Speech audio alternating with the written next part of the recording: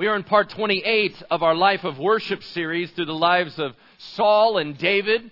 And although it is coming to a close, it seems like we've been doing this forever, all right? But I hope it's been a blessing to you. Today's message I entitled, Really? Again? And we're going to talk about when God allows patterns to spin through our life and it feels like we keep doing the same thing over and over and over again. So let me begin with some thoughts. Have you ever noticed that God tends to bring things in cycles into your life, time and time again? How many times have you said, seriously, I'm doing this again? Lord, I thought we were done with this. I thought I already did this, and now you keep popping it back up again. Lord, can't we just change it? Lord, I understand I'm always going to have struggles, but can't I struggle with something new? Why does God allow that? Why does it seem... let me give you some examples. For example, let's say you say, Lord, in my 20s and in my 30s, I built and built and built for my family. I tried to work on my job and to become the best as I could in my occupation to provide for my family. And Lord, it seems like I was doing so well, and then with one massive economic downturn, here I am having to build all over again. But Lord, now I'm in my 50s. Really? Do I have to start over? Or I've been investing in this relationship, in this marriage for decades, and now I'm single? How is that working? Or really, I've been struggling with alcohol since I was 14 years old. Why am I still struggling with it now that I'm 39? Something like that. If you see these patterns coming up, or why do I keep dating the wrong people? It seems that it always ends up chaotic. Or why do I keep getting let go from this job and this job and this job? If patterns are spinning through your life, then you're going to want to pay attention this morning. Because what we're about to see is King David is brought around to do something he's already done. He's already had a hard time getting to the throne. He's already had to put down a rebellion and bloop, pops up again. Here we go all over again. Deja vu. Why does God do that? I think that there's a lot of reasons why he does it, and I don't want any of us to just automatically assume we know why. But let's talk about some of the possibilities. For example, in this scenario we're about to read, the repeated pattern is because of David's sin and the consequences that are radiating out. When David made the option to kill a good man, steal his wife for adultery purposes, and to play, let's hide that, God brought a curse upon his family, and he said, the sword will never depart from your house. I will bring chaos into your world. Already, by the time we arrive in the story, David has lost 4 sons. 4 sons have died right in front of his eyes. How much is it going to cost? Is it always because of consequences of sin? No, it's not. Sometimes these repeated patterns are that God is trying to burn something out of you that you don't even know the full effect on. You don't understand. Like, for example, let's say you did something maybe wrong, but wow, the punishment that came upon you didn't even fit the crime. It was so far beyond. And God kept pushing you and pushing you. And you're thinking, Lord, this isn't necessary. It's overkill. Why are you doing this to me? It's like you're grinding me into the ground. I would suggest to you that it's very possible that God knows how deep that root goes. And you would probably only cut it off at the top. And the whole root system would be wicked. When you invite Jesus Christ to be Lord of your life, he's not cool with good enough. Sometimes, as a good surgeon does, he keeps digging and digging and digging to root out things that haven't even come on your radar yet. But if you submit to him, Lord, I want to be like clay in the hands of a master potter. If you submit your life to God and say, God, transform me that you might use me, then that really means that. And God is not just going to quit when you say, I'm cool. I got it now. You know what? Maybe you don't. Sometimes repeated patterns are because you're blind to what's causing it. You know, I mentioned the dating thing, yeah? And we've all heard of the phrase that your picker's broken. Anybody ever heard of that one? Right? You just keep picking the wrong person, right? Why is that? Well, you know what? Maybe God is consistently trying to show something up and say, hey, why is that repeated pattern happening? Now, here's the irony of this whole scenario. Every one of us have friends that we can think of right now. We wish we were hearing this message. And we all have friends that we have talked about with maybe our friends or significant others, and we've said, man, how many times have we told them not to do that? They're not even listening to me. They are consistently making horrible, stupid decisions. I love them, but they're morons. The great irony of all that is they're having the same discussion about you. We are so blind to so many things, and so God keeps bringing up pattern and pattern and pattern and pattern and pattern. Why? Because He's trying to get to root cause. He's not just trying to treat symptoms. But I will tell you this, God will push you further than you ever imagined. As a counselor and a pastor for as many years as I've been doing this already, I have found that no matter how much I work with another human individual, they change in a very resistant way. I could try and try. Any change I've ever seen occur is because the Lord came down and did the change Himself. I cannot change another human being. But I will tell you this, the way that God changes people is brutal. He will do stuff to you that's far beyond what you deem nice. Right? And He will allow things into your life that you're going, no way! I thought you were a good God. He said, I am. But He allows things because He knows what's in your tool chest that you haven't seen yet. You have cancer and then what? Your car breaks down? God, cancer wasn't enough. Now this? You get a DUI. It's followed by a divorce. God, that wasn't enough. I didn't learn. Is that what you're telling me? Sometimes God allows repeated patterns in your life and it has nothing to do with sin at all. It has to do with Him getting glory. There seems to be repeated patterns in the Old Testament of people being thrown in lions' dens and thrown in the fire, and they didn't do anything wrong. Job seemed to have a repeated pattern, and he was one of the most innocent men on the face of this earth. Why? Because God wanted to utilize him for the highest calling, and that is suffering for the glory of God. Listen, I don't know why God has the repeated patterns happening in your life, but I do know this. It's not likely random. The minute patterns are established, random is out the window. Something's going on. And you need to check in with your Heavenly Father, all of us do, and say, Lord, what do you want me to see? If He's quiet on it, cool. Check in next week. God, what are we doing? Maybe He'll have mercy on you to let you see the plan. But sometimes, if you saw the plan, you'd mess up the process. So sometimes He's quiet. The bottom line is this. It's a fill in the blank on the sheet in front of you.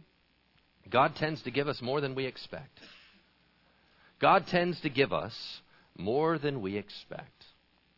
Let me read a short recap as we enter into the story of David once again. And I wrote it down so I wouldn't take so much time to say it, because I tend to paraphrase a little longer than normal. So let me just read this for you, give you a little bring up to speed here. King David was king over all of Israel for many, many years, and things were going rather well for a while.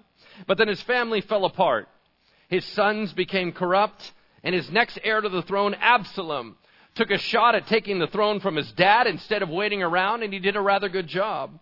He rallied all of the north to his side, and in a still relatively unstable nation, they went with the new charismatic leader, and David didn't seem to fight back. He was conflicted about fighting against his son and fighting for a throne that he knew that God was in charge of. So he moved and fled from the main part of the nation across the Jordan River and launched a counterattack from there, from a town called Mahanaim. Thousands died in the civil war. David issued a warning not to harm Absalom, his son, but to capture him alive and well.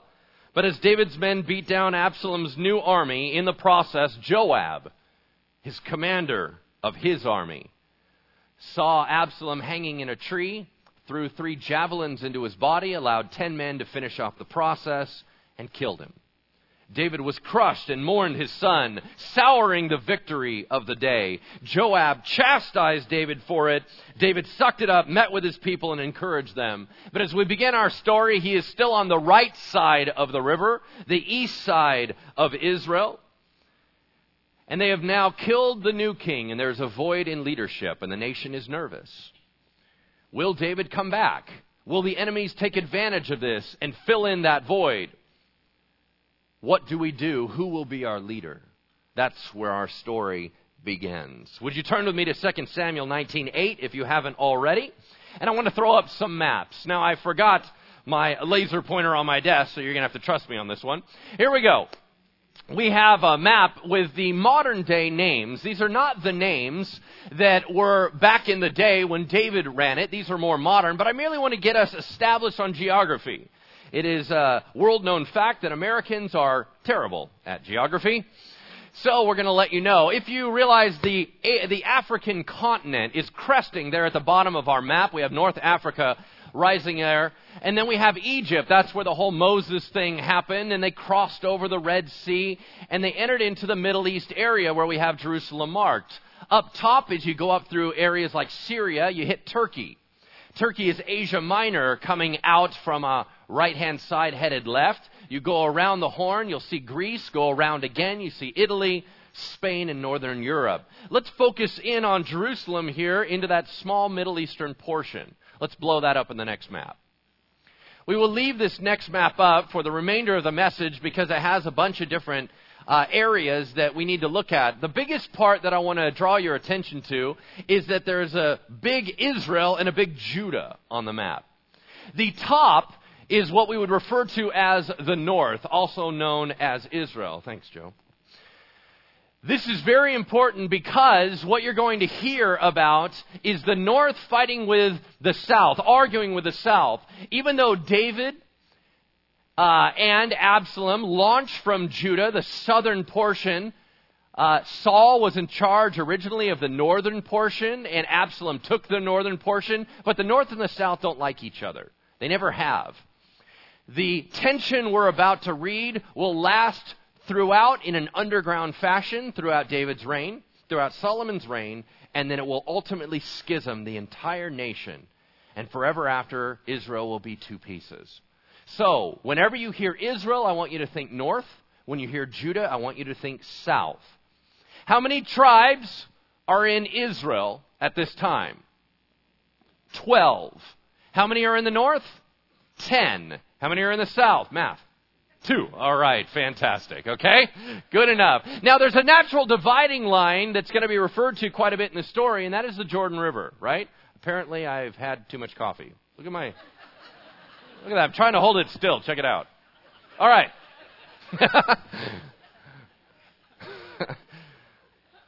I have so many jokes that I cannot use. Okay, anyway. It's very hard to be a pastor. Here we go.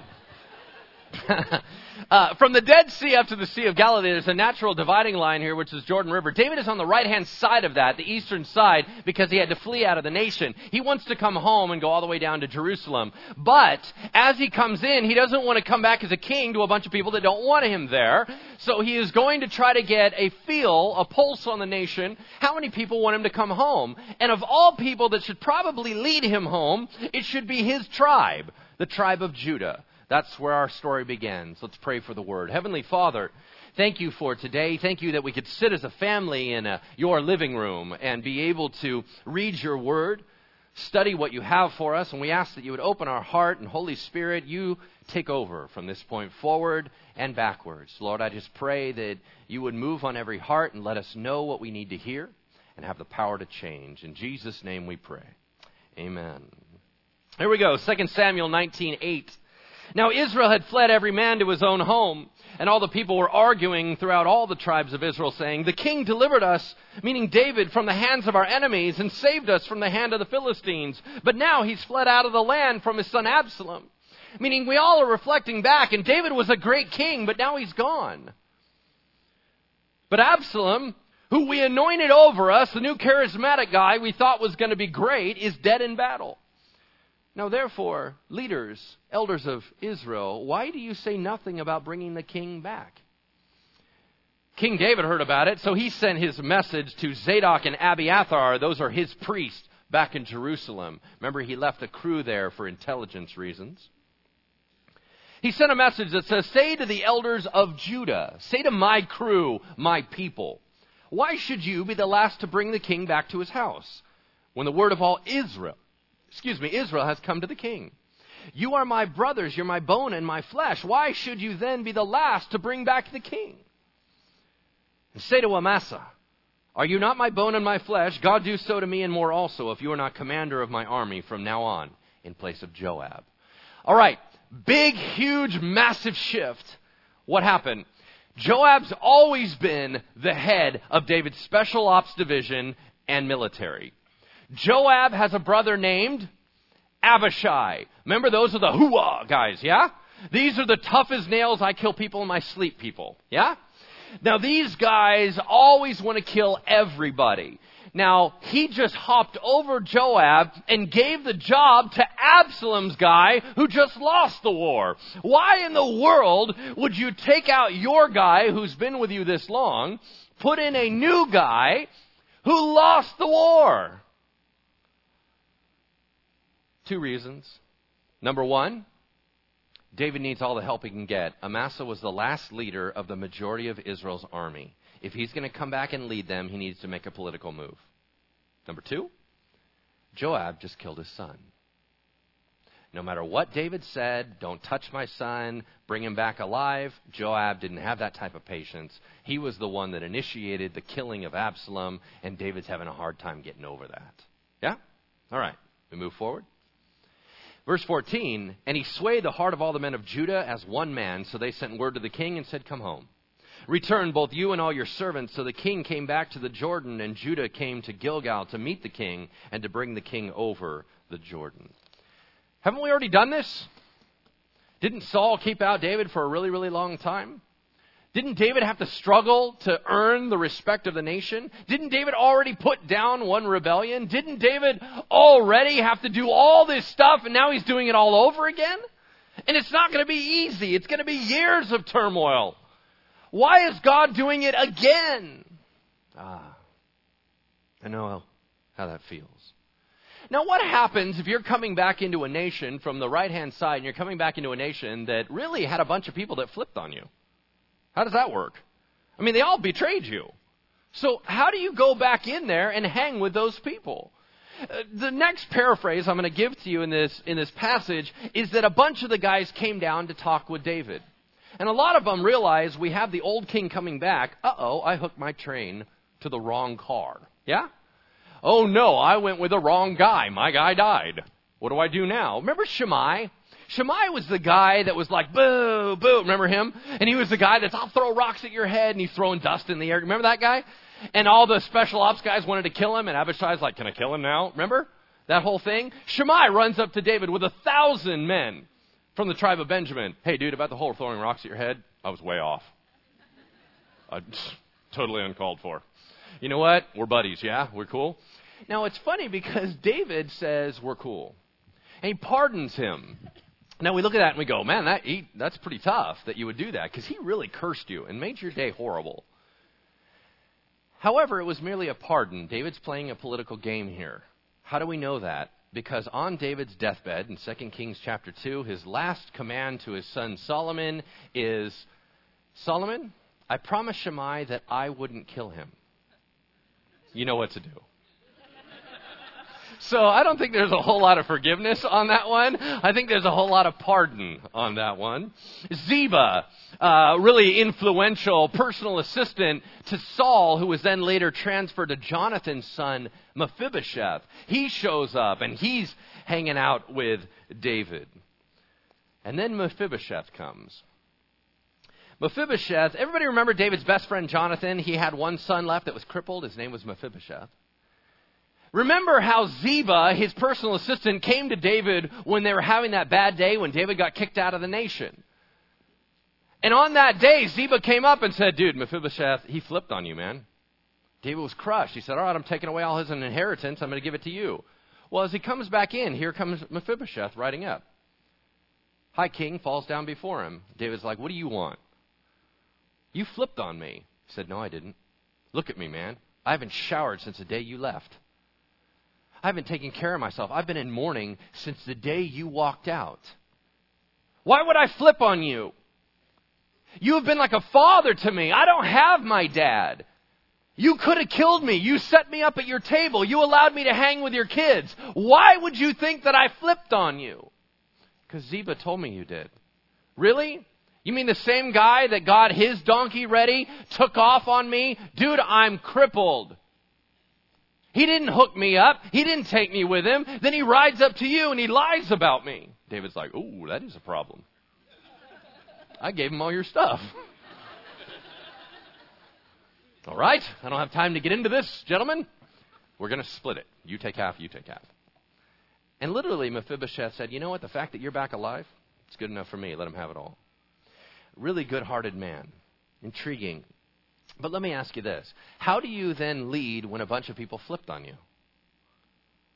A life of worship is a life of forgiveness. And there's a bunch of us in this room that have bitterness. And we have allowed bitterness to last in our hearts. I'm going to tell you right now, it's going to ruin you for leadership. I know you think it's in a compartment and it has nothing to do with the church, has nothing to do with you, has everything to do with something that happened in your past. And you think that you know what, I've handed everything else over to God and it's no big, it's bleeding out. And we can feel it. We know it. And here's the problem. The minute you go head to head with somebody else, it erupts out of nowhere. I know you think it's dead and buried. It's not dead and buried until you hand it over to the Lord again. And then guess what you're going to do? You're going to hand it over to the Lord again. Because you'll even shrink back from leadership because you know there is a dark place of unforgiveness in your life. And what it means is that I and other leaders in this church cannot use you. Because you're ready to fall apart and bleed on the sheep. That's not acceptable. So I know that you want it to remain hidden. It's not going to. It's going to keep rising up. Until you allow Jesus to heal it completely, it's going to kneecap you. I know that's not easy. I don't fully understand forgiveness either. And I have my own issues. Let's pick it back up. Verse 41. One last guy that David kind of has a connection with is Barzillai. Barzillai is an 80-year-old guy that basically housed David and his men while they were in Mahanaim. And David said, hey, I really want to honor you. You want to come back with me? And he looked at him and he goes, Dave, I'm old. I don't want to travel. I'm staying home. Can I die there? Dave's like, all right. They part ways. David starts home. Verse 41. Then all the men of Israel came to the king, meaning all the north came to the king. Why have our brothers, the men of the south, the men of Judah, stolen you away and brought the king and his household over the Jordan, and all David's men with him? But then all the men of Judah answered the men of Israel, because the king is our close relative. They're fighting. Why then are you angry over this matter? What, have we eaten at the king's expense? Does he give us kickbacks? Has he given us any gift? No. The men of Israel answered the men of Judah, wait, we have 10 tribes, you have 2. We have 10 shares in the king. And in David also we have more than you. Why then did you despise us?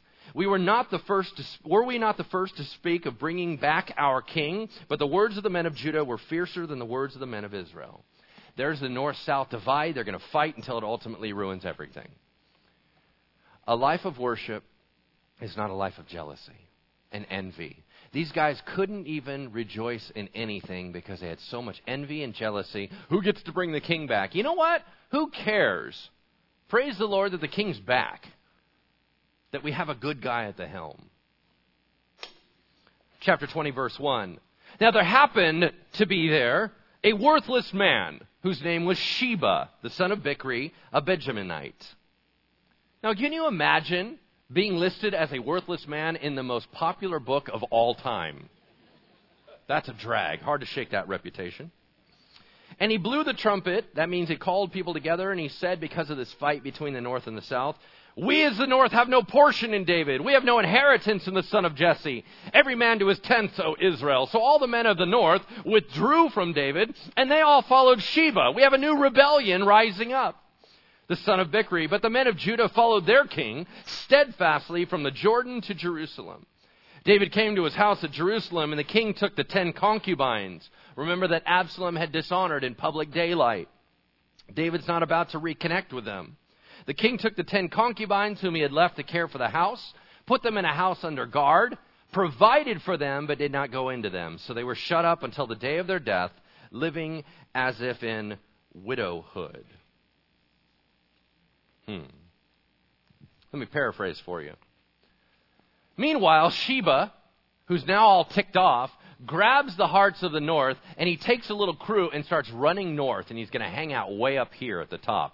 As he runs through, he's trying to gather people to say, we hate David, and he's trying to lead a rebellion. But he has to hurry up and get to an area where he can lock into a fortress. So David goes, if we do not shut this guy down, he's going to be worse than Absalom. Abishai, come here. Now remember, Joab is normally the boss. He asked Amasa to do it, the new boss, but Amasa couldn't get the guys together in 3 days. He bypasses the new general, grabs Abishai, skips over Joab because he's still mad at him, grabs his brother, Abishai, go get him. Now, Abishai, of course, is fired up, right? I get to go kill someone. So he takes off. Joab goes with him. Joab's like, I don't care if I'm in charge or not. I get to kill somebody. Let's go, right? So they take off, and they start chasing him down. They run him all the way down. On the way, Amasa shows up. Amasa's like, hey, guys, sorry I'm late. I know it's super awkward. I know it's supposed to be in charge, but you know what? I had stuff. I was washing my hair, right? So he has all this stuff, all these excuses, and Joab goes, it's so good to meet you. That's awesome. I know we were fighting before. That's not a good thing. Here, man, let me give you a kiss. Come here for a second. As he leans over to give him a kiss, he drops his sword on the ground. Oh, excuse me. Sorry about that. Reaches down, grabs the sword, jams it into his stomach, and kills him. And he goes, oh, look who got the job back. Oh, it's me!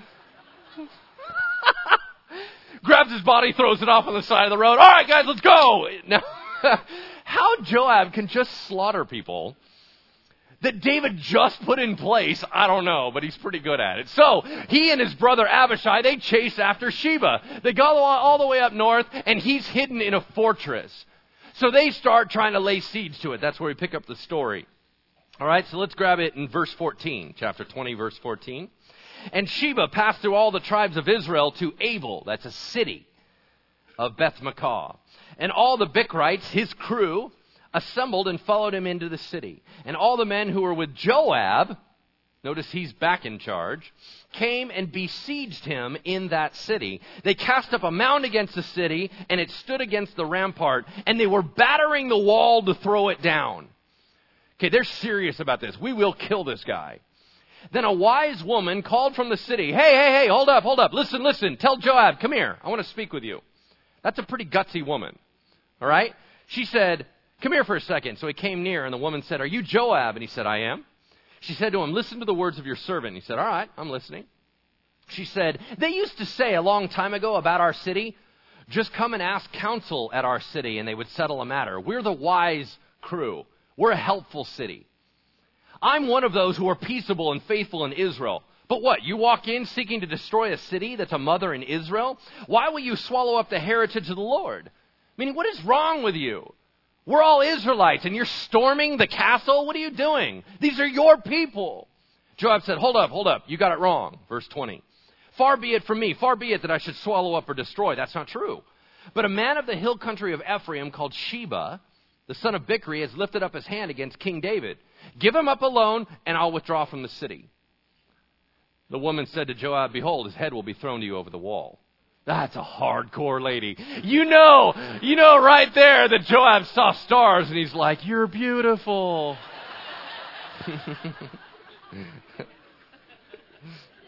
The woman went to the people in her wisdom, and they cut off the head of Sheba, the son of Bichri, and threw it out to Joab. So he blew the trumpet, they dispersed from the city, every man to his home, and Joab returned to Jerusalem with the king.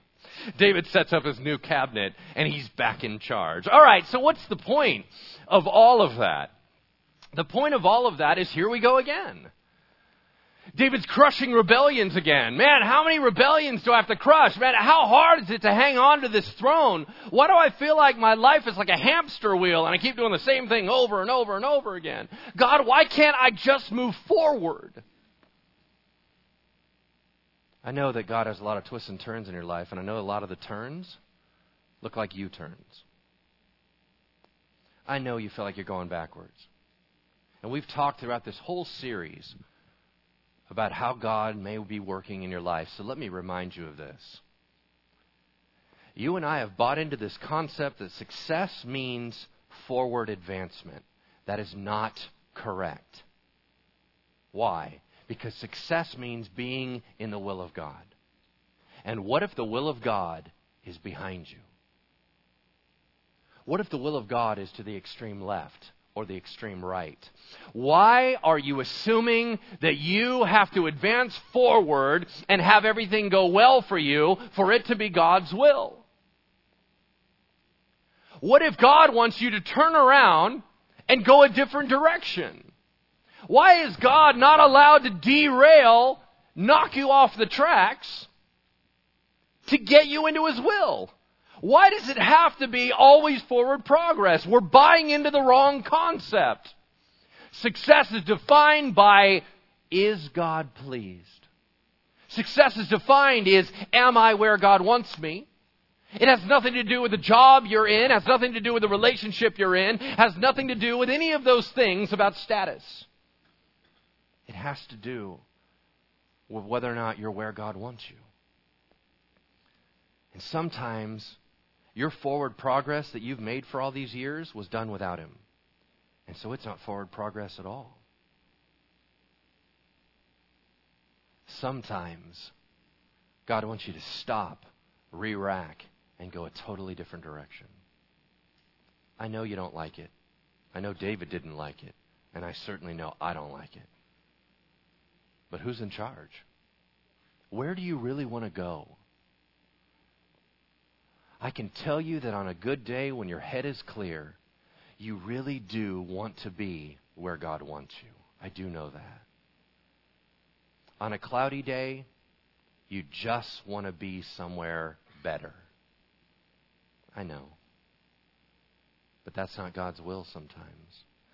God will utilize suffering in your life, repetitive suffering, repetitive challenges, to teach you and train you and to make you into a whole different type of person.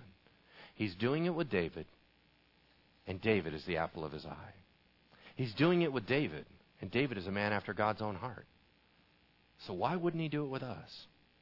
Let's close in prayer. Heavenly Father, thank you for letting us walk with you. Thank you, Jesus, for providing us a way by which we know and we can be confident that as you have adopted us into the family of God, that you seek our best. Lord, we are here for your glory, whatever that means. In Jesus' name we pray. Amen.